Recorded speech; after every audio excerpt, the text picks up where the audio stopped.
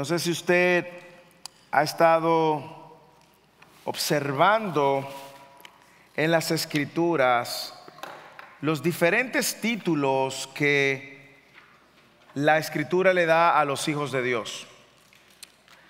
No sé si usted ha visto cada uno de estos nombres o términos que la Biblia usa para llamar y describir a los cristianos. Pedro ha usado varios, de hecho.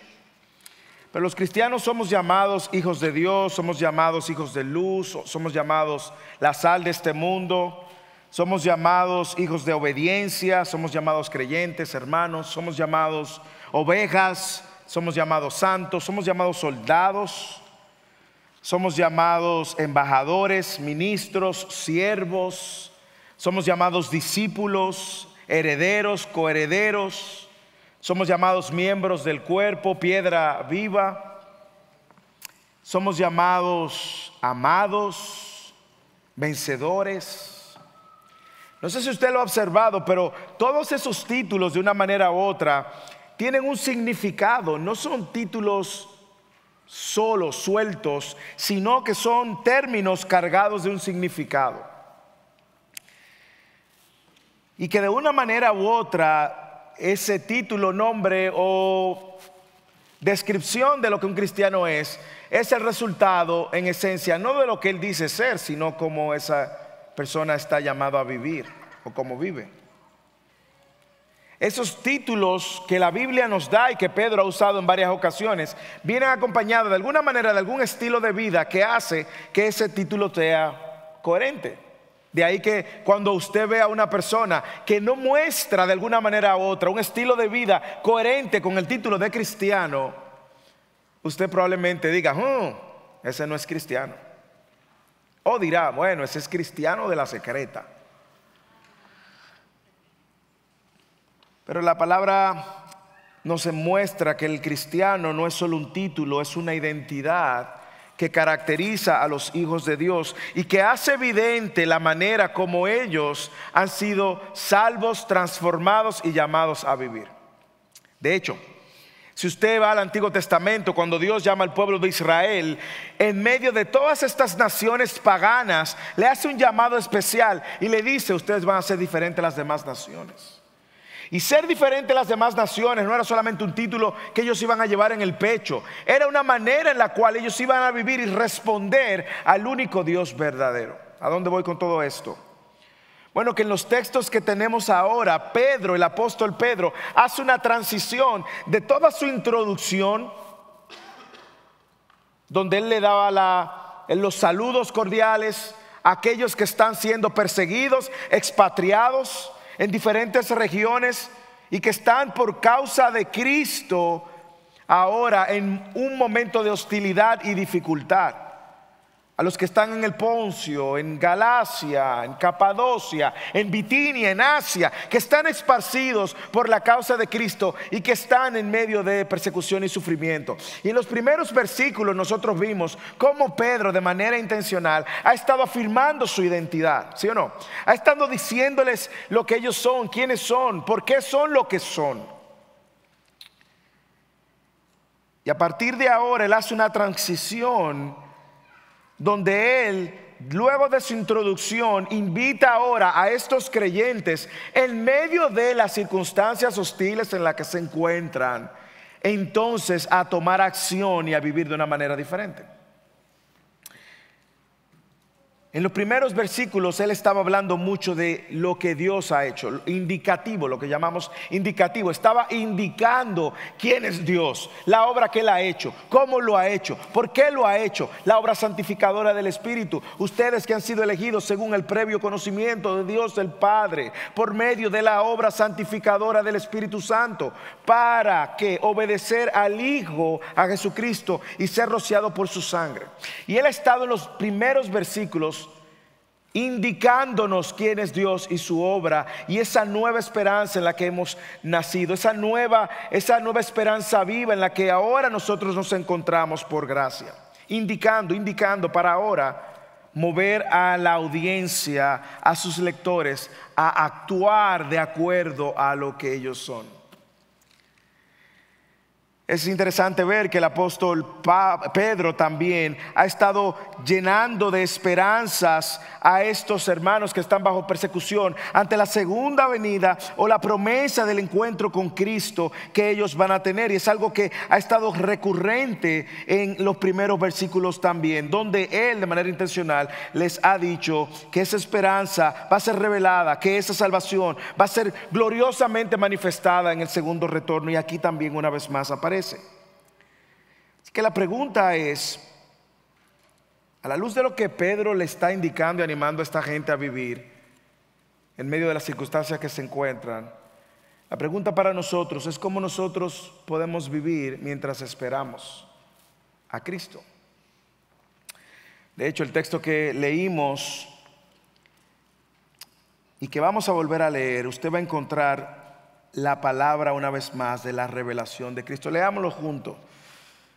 Versículo 13 del capítulo 1 de Primera de Pedro. Por tanto, preparen su entendimiento para la acción. Ese por tanto no está suelto, eso tiene una conexión y lo vamos a ver ahora. Sean sobrios en espíritu, pongan su esperanza completamente en la gracia, aquí está, que se les traerá en la revelación de Jesucristo. Como hijos obedientes, no se conformen a los deseos que antes tenían en su ignorancia, sino que así como aquel que los llamó es santo, así también sean santos en toda su manera de vivir, en toda su manera de vivir. Porque escrito está, sean santos porque yo soy santo. Y si invocan como Padre aquel que imparcialmente juzga según la obra de cada uno, condúzcanse con temor durante el tiempo de su peregrinación. Ustedes saben que no fueron redimidos de su vana manera de vivir, heredada de sus padres, con cosas perecederas como oro o plata, sino con sangre preciosa como de un cordero sin tacha y sin mancha, la sangre de Cristo.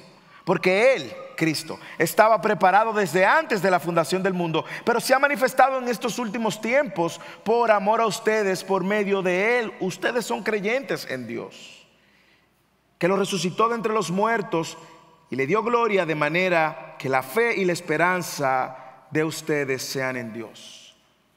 No sé si usted puede leer y ver cómo Pedro ahora está invitándolos a ellos y recordándoles a ellos que todo lo que Pedro dijo que ellos eran en Dios, todo lo que habían recibido, esa esperanza viva, esa salvación, ahora debe de ser manifestada en su estilo de vida en medio de las circunstancias, mientras ellos esperan el regreso y la revelación de Dios.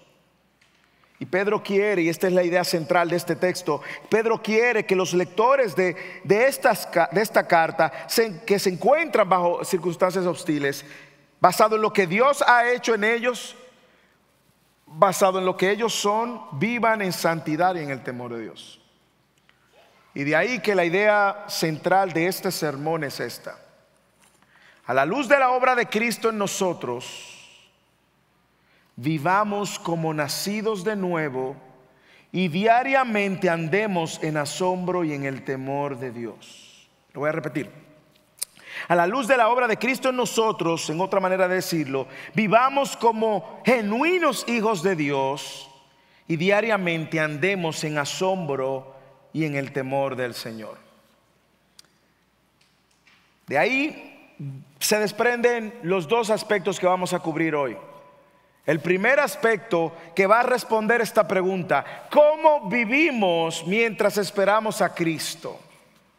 ¿Cómo vivimos en este tiempo donde aún Cristo no ha sido revelado, pero donde esperamos confiadamente que su revelación es segura, su segunda venida? ¿Cómo vivimos, cristianos? ¿Cómo vivimos? ¿Cómo vivimos nacidos de nuevo? ¿Cómo vivimos hermanos en la fe? ¿Cómo vivimos? Dos recomendaciones. Primero, vivamos como genuinos hijos de Dios. Y segundo, vivamos en el temor de Dios. Vivamos como genuinos hijos de Dios y vivamos en el temor de Dios. Versículo 13 al 16. Leamos detenidamente, meditando, reflectivamente. Versículo 13. Por tanto, dice Pedro, preparen su entendimiento para la acción, sean sobrios en espíritu, pongan su esperanza completamente en la gracia que se les traerá en la revelación de Jesucristo. Como hijos obedientes, otro título que le está dando. No se conformen a los deseos que antes tenían en su ignorancia, sino que así como aquel que los llamó es santo, así también sean santos ustedes en toda su manera de vivir. Porque escrito está, sean santos porque yo soy santo. Primero tenemos que tomar el conector, que es la palabra por tanto, que ese por tanto se remonta a los versículos que hemos visto en las últimas semanas, el versículo del 1 al 12. Y en los siguientes versículos entonces, Pedro en esta sección está tratando ahora de ayudarnos y animarnos a vivir de una manera particular, de una manera que sea coherente con lo que nosotros somos, de una manera que sea coherente con el llamado que tenemos y de una manera que sea coherente con la obra de Dios en nuestras vidas. Hermanos, ese es el punto de Pedro ahora. Pedro quiere que ahora ellos, en medio de la hostilidad y las circunstancias que se encuentran, ellos sean coherentes. Y Pedro da una serie de exhortaciones, 5 exhortaciones Pedro nos da, aunque vamos a agruparlas, pero Pedro da 5 exhortaciones para ayudarnos a entender cómo vive un genuino hijo de Dios. Y tengo que aclarar, genuino hijo de Dios, porque hay personas que dicen ser hijos de Dios y hay personas que dicen que todos somos hijos de Dios. Y sabemos que no es así. Pero hay una serie de exhortaciones aquí para ayudarnos a ver cómo una persona que es genuino hijo de Dios o que ha nacido de nuevo, esa esperanza viva que él menciona en los versículos anteriores, y al nuevo nacimiento que él menciona en los versículos después. Porque usted va a ver que la semana próxima, en el versículo 22, mire cómo continúa: puesto que en obediencia ustedes han sido purificados, han purificado su alma, ámense unos a otros. Y sigue hablándonos de eso. Versículo 23, pues han nacido de nuevo. Usted ve, Pedro está diciendo, en otras palabras, como nacidos de nuevo,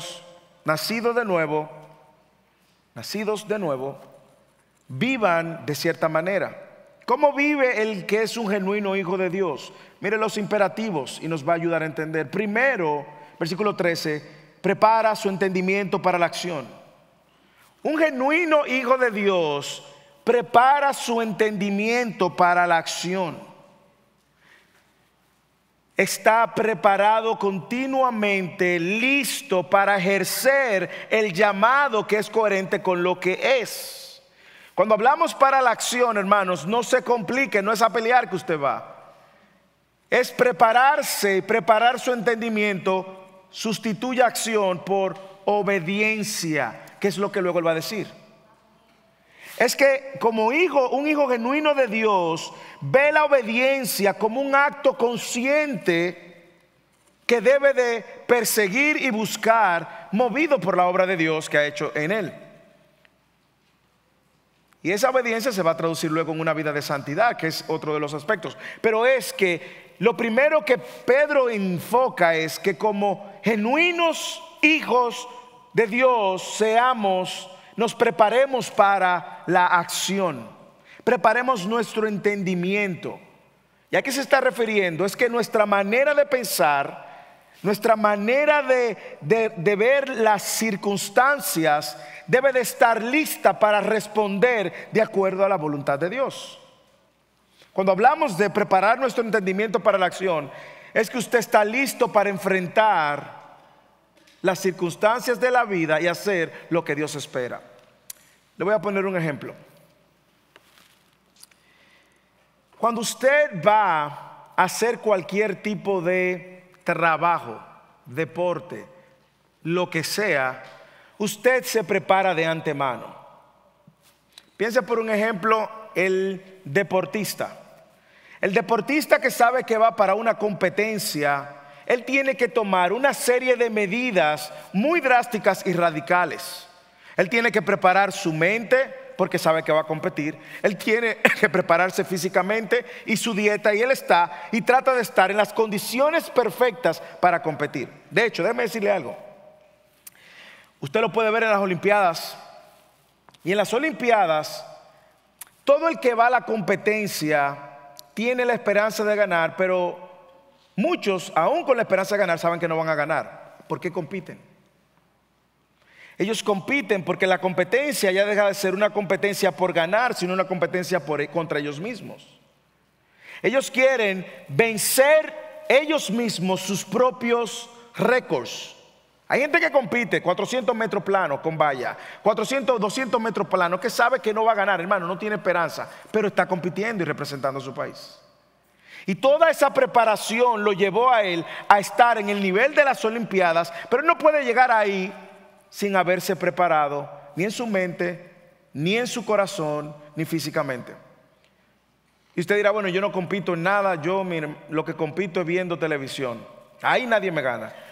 Bueno, usted no necesita mucha preparación, pero aún eso usted necesita. Pero piense en el que sale a trabajar, que trabaja construcción. O piense en alguien que va a grabar, a hacer videografía. O piense en alguien que va a salir a vender. Usted tiene que prepararse. O aún usted va a trabajar de Uber, usted tiene que prepararse. Usted tiene que tener el carro en condiciones, tiene que tener su celular cargado. Usted tiene que prepararse para actuar de la manera como usted se espera que actúe. Bueno, lo que Pedro está diciendo es con relación a la fe. Usted tiene que saber quién usted es ahora. Por lo tanto, cada día de su vida usted tiene que preparar su entendimiento para actuar de acuerdo a la voluntad de Dios. Porque el día a día va a traer una serie de demandas que van a requerir que usted esté listo para responder. Usted no puede esperar que el día te sorprenda. Diga, ¡ay, qué tentación! Yo no estaba preparado para esta tentación. Usted tiene que prepararse cada día para la acción. Ay, yo no esperaba que esta circunstancia iba a venir a tu vida. Puede que la circunstancia tú no la esperabas, pero tú puedes estar en tu entendimiento preparado para la acción. Para actuar de una manera coherente con lo que tú eres. Así que un genuino hijo de Dios está primero preparando su entendimiento, alimentando su mente, saturando su mente y renovando su mente con las verdades que nos revelan las expectativas que Dios tiene de un hijo de Dios. De ahí que Pablo en Romanos capítulo 12 versículo 1 dice: os ruego por la misericordia de Dios que presenten sus cuerpos como sacrificio vivo, santo, agradable a Dios. Ese es su culto de adoración, esa es su adoración al Señor.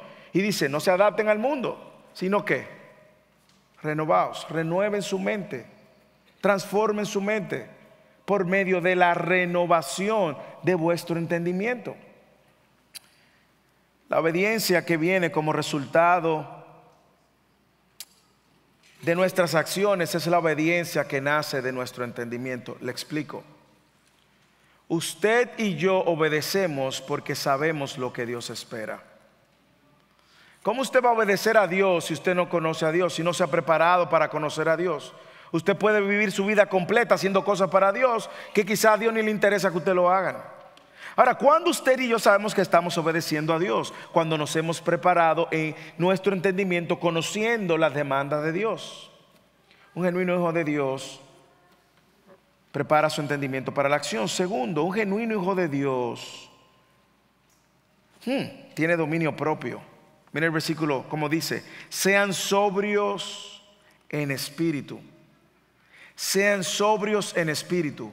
En otras palabras, un hijo de Dios tiene dominio propio. Lo opuesto a sobrio es ebrio, ¿sí o no? Y una persona ebria es una persona que es controlada por el alcohol. Y como es controlada por el alcohol, es errático en todo lo que hace. Una persona sobria es lo opuesto, es una persona que está consciente de sus acciones y que está consciente y que piensa antes de actuar. Tenga dominio propio. Esa palabra que aparece ahí se usa en sentido figurado, como dije, y que tiene que ver con el componente de la embriaguez. Sin embargo, en el Nuevo Testamento esta sobriedad relacionada al alcohol muchas veces, pero en el Nuevo Testamento denota una claridad mental. para pensar.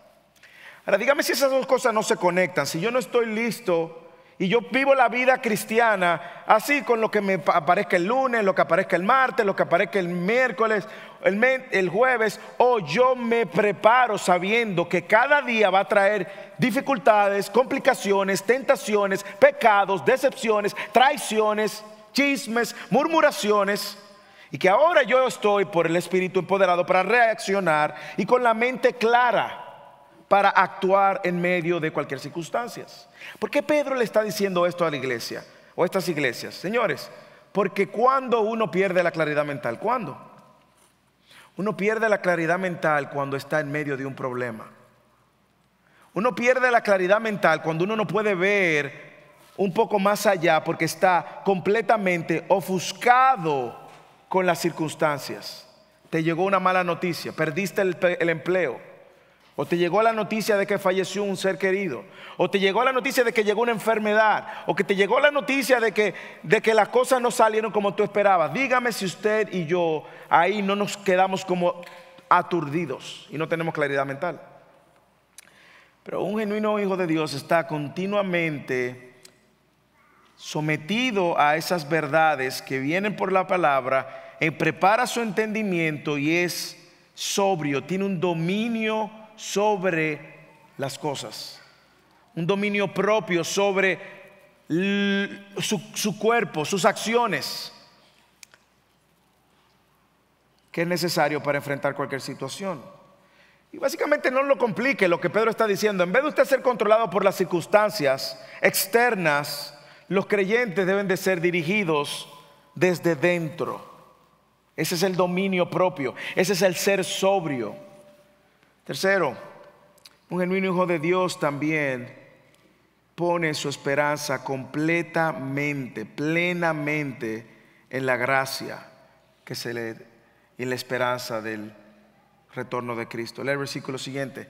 Pongan su esperanza completamente en la gracia que se les traerá en la revelación de Cristo. Ese que ha nacido de nuevo, ha nacido una esperanza viva, dijo Pedro. Ese que ha nacido de nuevo también ahora, esa esperanza viva no solamente lo faculta para enfrentar las circunstancias, sino que lo empodera para esperar la segunda venida de Cristo y la revelación de Cristo. Pero es una gracia que ya ha recibido, como veíamos en semanas anteriores. Ahora, si usted lee el texto, usted se va a preguntar, ¿dónde debe estar puesta completamente esa esperanza? Bueno, yo creo que él da la pista cuando nos deja claro: pongan su esperanza completamente en la gracia que les traerá la revelación de Cristo.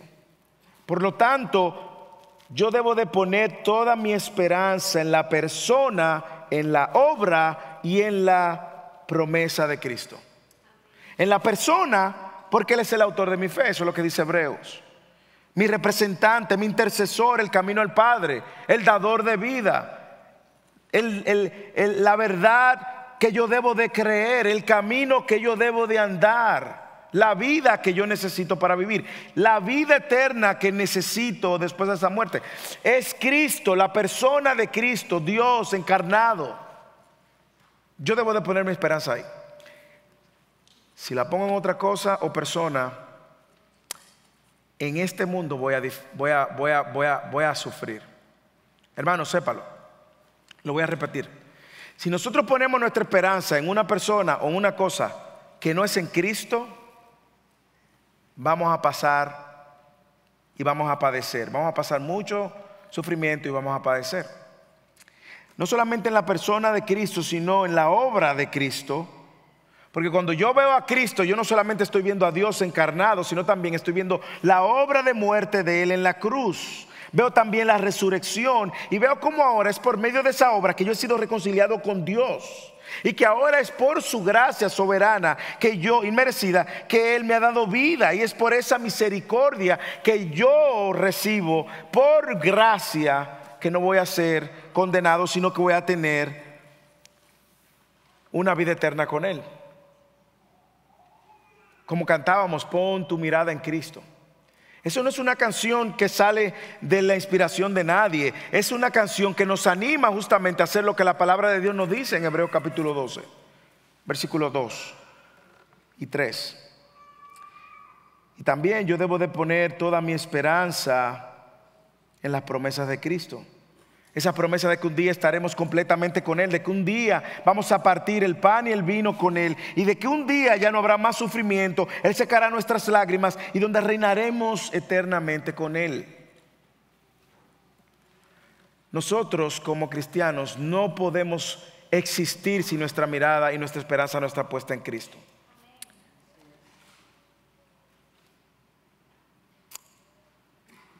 Hermanos, usted tiene su mirada puesta en Cristo. Porque un genuino hijo de Dios tiene su mirada puesta en Cristo. Esto no es algo, esta esperanza no es una esperanza pasiva, hermanos. No es que yo estoy aquí sentado esperando que Cristo venga y viviendo la vida como yo quiero. No es una esperanza pasiva, es una esperanza activa, porque descansa sobre la verdad de quién es Él y de lo que Él dijo. Y en esta esperanza activa entonces yo vivo cada día preparado para enfrentar los abates del mundo, las aflicciones de este mundo. Yo vivo también sobrio, con claridad mental y espiritual, en dominio propio que viene por el Espíritu. Y yo vivo confiando que esto es temporal. Un genuino creyente está listo, hermanos, para vivir como creyente. Ahora, la pregunta quizás usted dice, ¿cómo hago? ¿Cómo pongo mi esperanza en Cristo de una manera práctica? Bueno, Pedro nos ha venido diciendo y ha venido preparando nuestro entendimiento para la acción. Nos ha venido preparando para que esa esperanza que se enriquece por mi entendimiento de la palabra de Dios. Él también nos ha venido diciendo que siendo sobrios y teniendo esa claridad mental nos ayuda a mantener nuestra mirada puesta en Cristo, ¿sí o no? Cuando usted tiene su mirada puesta en Cristo, usted va a estar preparado para el entendimiento, porque usted sabe la obra que Cristo tuvo que hacer para salvarlo. Usted sabe lo débil que usted es, usted sabe lo pecador que usted es, usted sabe lo necesario, lo cuánto usted necesita de Dios. Usted no vive como perdido en el espacio, porque cada día usted tiene que enfrentar su propio afán. Pedro dice que tienen que estar preparados con esta claridad mental, pero también la manera práctica de yo poner mi esperanza en Cristo, hermanos, es viviendo de una manera obediente y santa. ¿Cómo así, pastor? Bueno, hermanos, cuando yo escojo entre obedecer y pecar, yo estoy diciendo, yo creo que la retribución eterna es tan segura que no me interesa esta retribución momentánea. ¿Usted lo ve? En la práctica, la manera como yo a mí mismo me recuerdo y soy testimonio a los demás de que mi esperanza está puesta en Cristo es por mi vida de obediencia y ese perseguir una santidad que Dios me ha llamado. ¿Por qué? Mira el contraste que él hace, versículo 14. ¿Usted quiere saberlo? Míralo ahí en el versículo 14.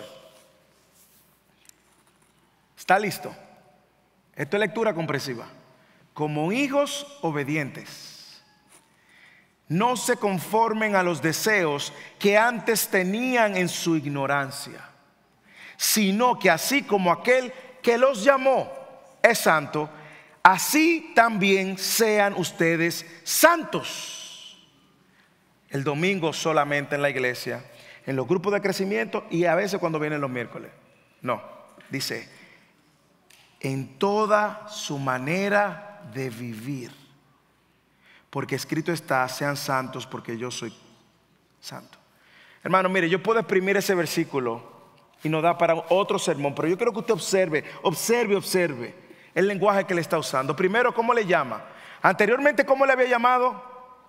Anteriormente le había llamado que hemos nacido de nuevo, esperanza viva y todo lo demás, elegidos. Así le ha llamado a los hijos de Dios. Ahora le llama hijos obedientes. Esa palabra hijo obediente tiene demasiado, hermanos, porque lo primero que denota que hay una relación padre-hijo. ¿Ok? El que obedece al Padre por la obra regeneradora, el nuevo nacimiento, son los hijos obedientes. Si no, ¿cómo le llama Pablo en Efesios capítulo 2? Hijo de desobediencia.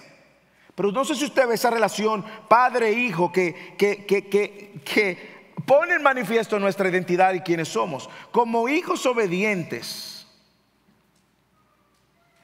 Como hijos obedientes. ¿Quiénes son hijos? Bueno, el versículo 3 nos dice: aquellos que han nacido de nuevo a una esperanza viva. No todo el que dice Señor, Señor es hijo de Dios.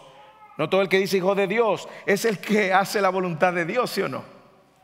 Yo no sé si usted está entendiendo lo que Pedro quiere comunicar, porque tiene demasiado. Pero si hay algo que Pedro está diciendo, usted quiere ver un hijo de Dios genuino, usted ve a uno que diligentemente quiere obedecer a su padre. Usted quiere ver un falso hijo de Dios, mire a uno que diligentemente desobedece a su Padre celestial. Diligente, mire, no falla desobedeciendo a Dios. La obediencia de los hijos para con sus padres en la antigüedad era altamente valorada. Aún los romanos valoraban mucho esto y los judíos lo demandaban. Usted sabe por qué en el Antiguo Testamento dice: hijo, honren a su padre y a su madre. Y dice: para que sus días sean largos en la tierra. ¿Usted sabe por qué esa coletilla, esa promesa? Padre, si usted está diciéndole a su hijo que ellos van a vivir mucho en esta tierra, por eso lo está usando fuera de contexto. Eso no es lo que dice. Es que en el Antiguo Testamento deshonrar a su padre traía consigo juicio. Lo apedreaban allá mismo en el Antiguo Testamento. Lo mataban.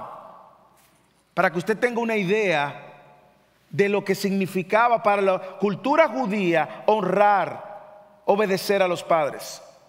Y lo que está diciendo Pedro ahora: como hijos obedientes, ¿qué ustedes van a hacer? Mire, un positivo y un negativo y un positivo. Negativo: no se conformen a los deseos que tenían antes. Ustedes como hijos de Dios no pueden estar viviendo como si no conocieran a Dios. Ustedes ya no son ignorantes. Negativo. Positivo: sino que como aquel que los llamó es santo, sean ustedes santos.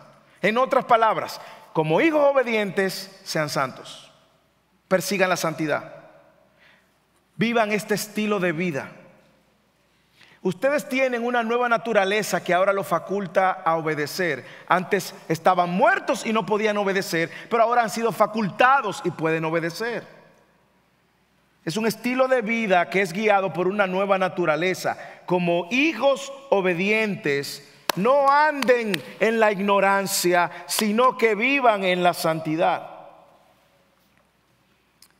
Cuando Pedro habla de ignorancia, se refiere a esa vida de pecado, esa pasada manera de vivir. Así que usted ve esta relación padre-hijo, donde el hijo obedece al padre. ¿Lo ve? ¿Está claro? Pero usted no ve también una relación donde el hijo imita al padre. ¿Usted lo ve? Sino que así como aquel los llamó es santo, sí sean también ustedes santos. En la relación padre-hijo, si hay algo que los hijos aprenden, es viendo lo que hacen sus padres. Usted se pregunta: ¿por qué su hijo no quiere soltar el celular? Usted sabe cuál es la respuesta, ¿verdad? Es que no soltamos el celular. Y ellos dicen: algo tiene que tener ese aparatico que yo también quiero tenerlo.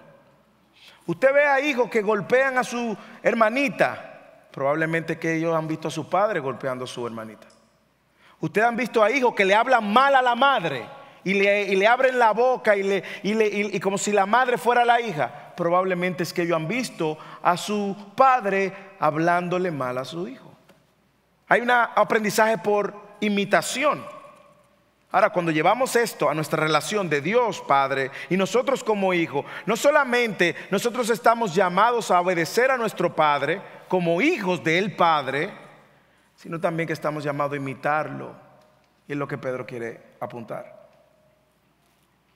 Ahora, hay tanto ahí porque usted ve que Él nos llamó, lo cual habla de que es una obra de gracia.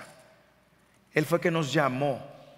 Él nos llamó porque nosotros no podíamos ir a Él.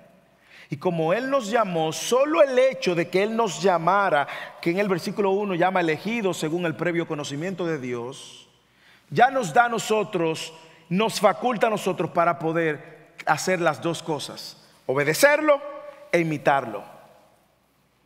Por lo tanto, hermanos, un genuino hijo de Dios Es un hijo que persigue diligentemente obedecer al Padre y que persigue diligentemente imitar al Padre. Y esa es la manera práctica como usted y yo esperamos, vivimos hasta que Él llegue. ¿Por qué? Porque cuando yo obedezco, yo estoy diciendo todo lo que Dios ha dicho es cierto, y todo lo que Él me garantiza es cierto, y todo lo que Él promete es cierto. Por lo tanto, yo no le voy a prestar atención a esta satisfacción y este placer temporal. Yo prefiero seguir apartándome de esa pasada manera de vivir que en momento me atrae, y yo prefiero seguir la santidad y el camino de santidad al cual Él me invita. Ahora, tengo que aclarar dos cosas. No tengo tiempo, Dios. Pero tengo que aclarar dos cosas con respecto a la santidad. Lo primero es que Él dice en el versículo 15: así que como aquel es que los llamó es santo, sean santos. Señores, el llamado a vivir a santidad es un llamado solamente para los hijos de Dios. Yo no le puedo demandar a un inconverso que sea y se comporte como santo. Tampoco a su hijo si no ha nacido de nuevo. No le puedo demandar a ningún inconverso que se comporte como un hijo de Dios, porque el inconverso es un hijo de desobediencia que anda según los deseos de la carne y de su mente, al menos que Dios le dé un nuevo nacimiento. Segundo, cuando los hijos de Dios están llamados a obedecer a su Padre, es porque por gracia han sido alcanzados en esta obra, que ahora el Espíritu de Dios le da la capacidad de poder conocer su voluntad y seguirla. Eso no es teoría, eso es práctica. Pero con respecto a la santidad, hay dos cosas.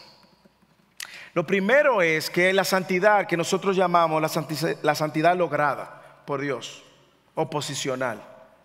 Usted y yo somos santos en Cristo.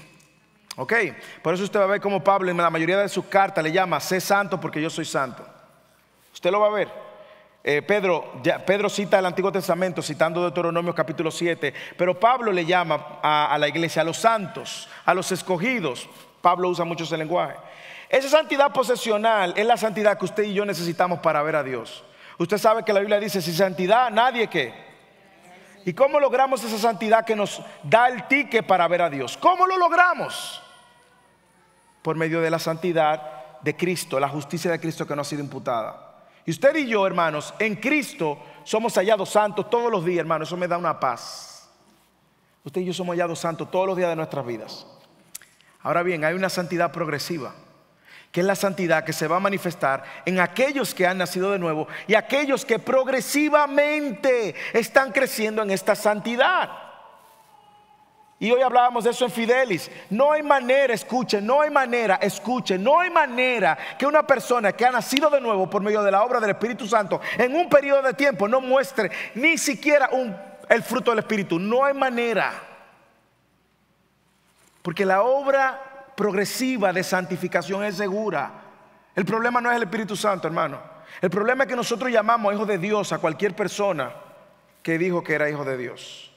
Pero un genuino hijo de Dios, usted lo va a ver ahí progresivamente a través del tiempo, amando las cosas de Dios, no apartándose de las cosas de Dios. Usted va a ver un hijo de Dios que puede caer, puede fallar, sí, pero mire, hermanos, no se queda ahí, porque Dios lo sostiene y lo levanta y le dice: ok, no es por ahí, ven para enseñarte, por aquí. Usted va a ver un hijo de Dios luchando con su pecado diariamente. Usted va a ver un hijo de Dios confesando su pecado. Usted va a ver un hijo de Dios arrepintiéndose de su pecado. Si no, hermanos, de lo contrario, 2 Corintios capítulo 13 versículo 5 nos da la mejor exhortación. Examínese a ver si su fe es genuina, a ver si usted es creyente, hermanos. Porque lo peor que nos puede pasar a cualquiera es pasarnos toda la vida en la iglesia creyendo que somos cristianos sin serlo. Lo peor, hermanos, eso es peligroso. Pastor, ¿cómo yo sé que yo soy cristiano? Bueno, la Biblia dice que el Espíritu Santo da testimonio dentro de ti. Primero. Segundo, ¿están tus afectos de alguna manera hacia Dios, obedecer a Dios, vivir para su gloria? De una manera u otra tú te sientes impulsado a obedecerle, aunque imperfectamente, como lo hemos dicho, pero tú sabes qué es lo que tiene que hacer y ahí está dando tus pasos para obedecerle. Hermanos, esto es lo más importante que usted va a poder escuchar en toda su vida. Es saber que un hijo de Dios ha sido alcanzado por gracia para vivir de una manera que traiga gloria a Dios. Esa es la vida del creyente. Por eso, vuelvo al inicio del sermón. Todos los títulos que la Biblia nos da como hijos de Dios, escogidos, embajadores, sal de este mundo, luz en las tinieblas, viene acompañado de un estilo de vida que es coherente.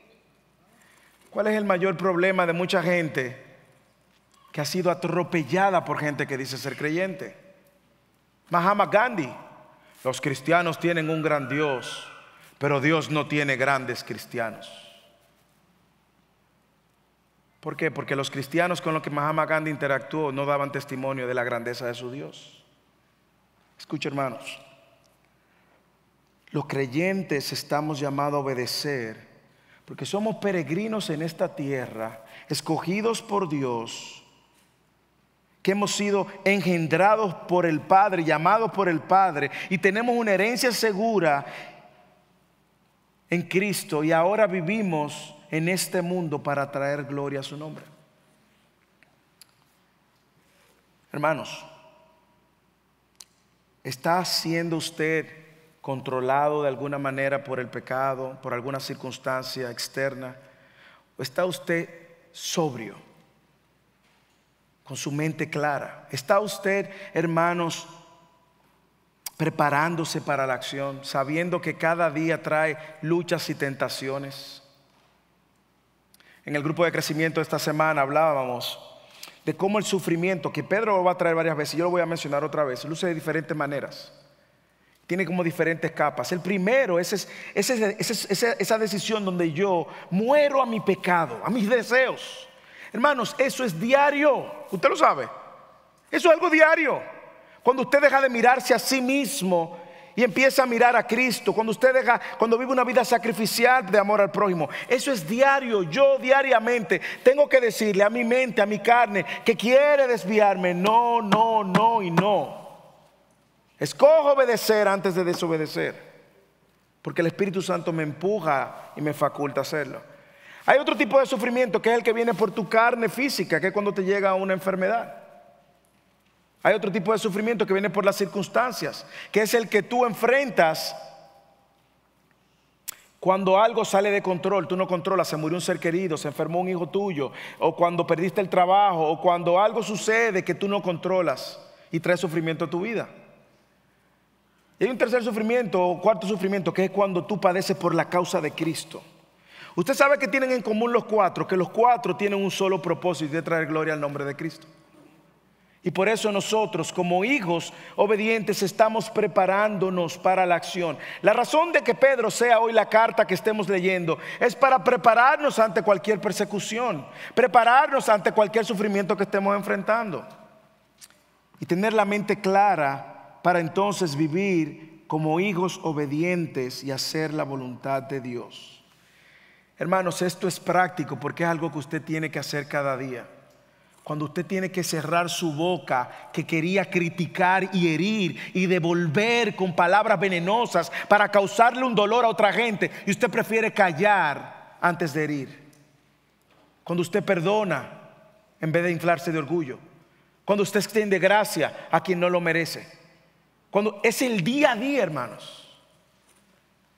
¿Cómo vivimos en una vida mientras esperamos a Cristo? Vivamos como nacidos de nuevo, buscando la santidad, caminando en santidad, que es el testimonio. Cuando usted y yo caminamos en obediencia y en santidad, es el testimonio de que verdaderamente tenemos nuestra esperanza en el retorno de Cristo. Hermanos, es la manera práctica. Cada vez que yo decido obedecer a Dios, yo estoy diciendo, yo creo y espero que Cristo venga. Y esa es una de las características de un nuevo creyente, un verdadero creyente. Y lo segundo, vivamos en el temor del Señor. Vivamos en el temor del Señor. Versículo 17 al 21. Y si invocan como Padre. Otra vez. Aquel que imparcialmente juzga según la obra de cada uno. Condúzcanse con temor durante el tiempo de su peregrinación. Ustedes saben que no fueron redimidos de su vana manera de vivir, heredada de sus padres, con cosas perecederas como oro o plata, sino con sangre preciosa, como de un cordero sin tacha y sin mancha, la sangre de Cristo. Porque Él estaba preparado desde antes de la fundación del mundo, pero se ha manifestado en los últimos tiempos por amor a ustedes. Por medio de Él son creyentes en Dios, que lo resucitó de entre los muertos y le dio gloria, de manera que la fe y esperanza de ustedes sea en Dios. Hermanos, aquí el tiempo no nos va a dar, pero agarre de lo que hay. Si usted tiene a Dios como Padre, si usted es un genuino hijo de Dios, si usted es un creyente, entonces usted va a vivir en ese asombro continuo, ese temor reverente a Dios en cualquier circunstancia. ¿Por qué? Porque el genuino hijo de Dios, el creyente no solamente actúa y persigue la santidad, sino que vive continuamente en asombro de la obra de Dios. Y es lo que Pedro trae ahora. Pedro trae la obra de Cristo para recordarles a ellos cómo ellos eran esclavos y han sido redimidos, no de cualquier cosa, por la sangre de Cristo. Y Pedro está usando la figura de Pascua que ellos conocían muy bien. Pedro está usando la figura de los sacrificios que se hacían en el Antiguo Testamento. Ellos lo conocían muy bien. Y Pedro le trae la figura de Cristo y le dice: ustedes eran esclavos y fueron redimidos. Y si ustedes invocan a ese Dios a quien ustedes llaman Padre, si ustedes invocan al Padre, recuerden que Él también es justo y va a hacer juicio. Y da la imagen de Dios como juez, un juez imparcial, un juez que los judíos conocían muy bien. Así que deben de vivir de acuerdo a los estándares de este juez en este tiempo de peregrinación. Ese tiempo de peregrinación para nosotros es este tiempo en esta tierra, con altas y con bajas, con abundancia y en escasez, en tiempos de paz y en tiempos de guerra, salud y de enfermedad. Por lo tanto, dice él, por lo tanto, aquel que imparcialmente juzga a cada uno conforme a la obra de cada uno, por lo tanto, conduzcan sus vidas con temor durante el tiempo de peregrinación. En otras palabras, en esta vida, hermano, viva en un asombro y un temor reverente a Dios. La razón, hermanos, por la cual nosotros estamos continuamente descuidando nuestra fe y nos sentimos que no fallamos y nos sentimos que no puedo y me siento que soy débil y me siento que no soy digno y me siento porque usted está poniendo la mirada en usted. Y se ha olvidado de la obra de Cristo, se ha olvidado de lo que Cristo pagó y es lo que Él sigue diciendo. Como dije, este temor aquí es más como un asombro reverente. Ahora, déjeme darle la recomendación para que se lleve algo práctico. ¿Cómo yo crezco en ese asombro reverente? Porque yo quiero crecer. Ese asombro de Dios, de lo que Dios ha hecho, debe estar delante de nosotros todos los días, hermanos. Todos los días. ¿Cómo crezco?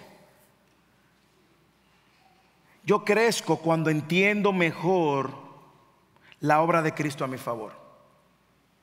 Cuando yo conozco mejor la obra de Cristo a mi favor, mi asombro no se desvanece. Versículo 18. Mire lo que él dice, la palabra que él dice. Por eso uso la palabra entendimiento a propósito. Él le dice: ustedes saben. Ustedes saben. Ustedes lo saben. Hermano, usted lo sabe. Usted lo sabe. Usted sabe que no fue redimido de su vana manera de vivir. Y que fue redimido no por cosas que perecen, no fue por oro que ustedes lo compraron. Redención es el pago de la deuda de un esclavo. Ustedes saben que la deuda que ustedes tenían no se compró ni se pagó con oro. Ustedes lo saben. Eso es lo que Pedro le está diciendo. Sino que fue comprada con la sangre preciosa de Cristo. Ustedes lo saben. Yo voy a crecer en mi asombro continuamente y debo diariamente traer delante de mí el recordatorio de que yo era un esclavo que no podía pagar la deuda por mí mismo.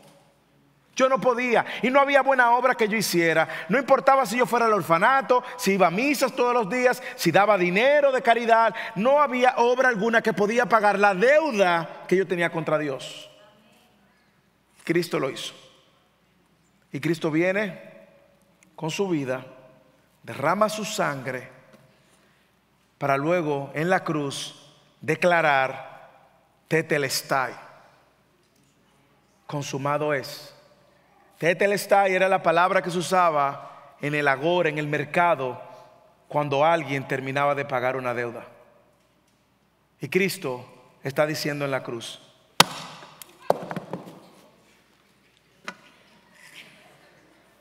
está pago. ¿Cuál es la deuda que pago? La deuda del pastorcito ese, Moisés Gómez, ese pecador, la deuda paga. Y Pedro está diciendo: ustedes fueron redimidos por sangre preciosa. Yo no sé si a usted no le cautiva el saber que Cristo murió para pagar tu deuda que tú no podías pagar. Yo crezco en este asombro y temor reverente también cuando yo entiendo que ahora tengo una nueva vida. Ustedes fueron redimidos de una vana manera de vivir. ¿Y qué rayo hace un hijo de Dios queriendo volver a esa vana manera de vivir? ¿Qué rayos? Yo crezco en mi asombro, no solamente cuando veo que tengo una nueva vida y que veo lo que Cristo pagó, sino también cuando yo entiendo el precio que Él pagó. Hermanos, la gracia es gratuita, pero a Cristo le costó su vida. Cristo compró nuestra libertad con su vida. Y si eso no nos llena de asombro y no nos llena de un temor reverente al saber que yo lo que mereciera condenación, hermanos, yo no sé qué lo puede hacer.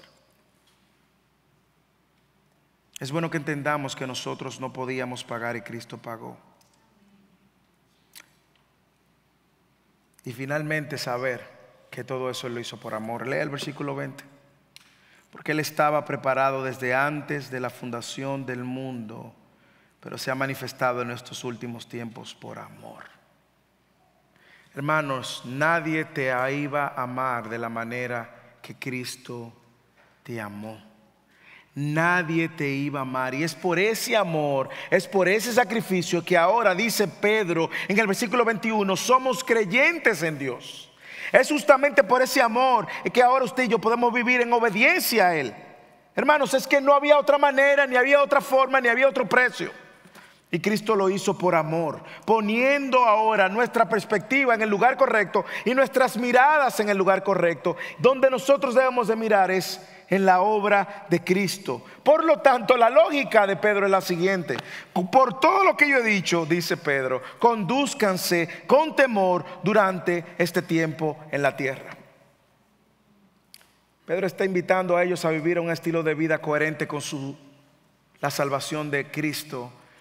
Y el Señor nos está invitando en esta tarde a vivir de una manera coherente con la salvación de Cristo.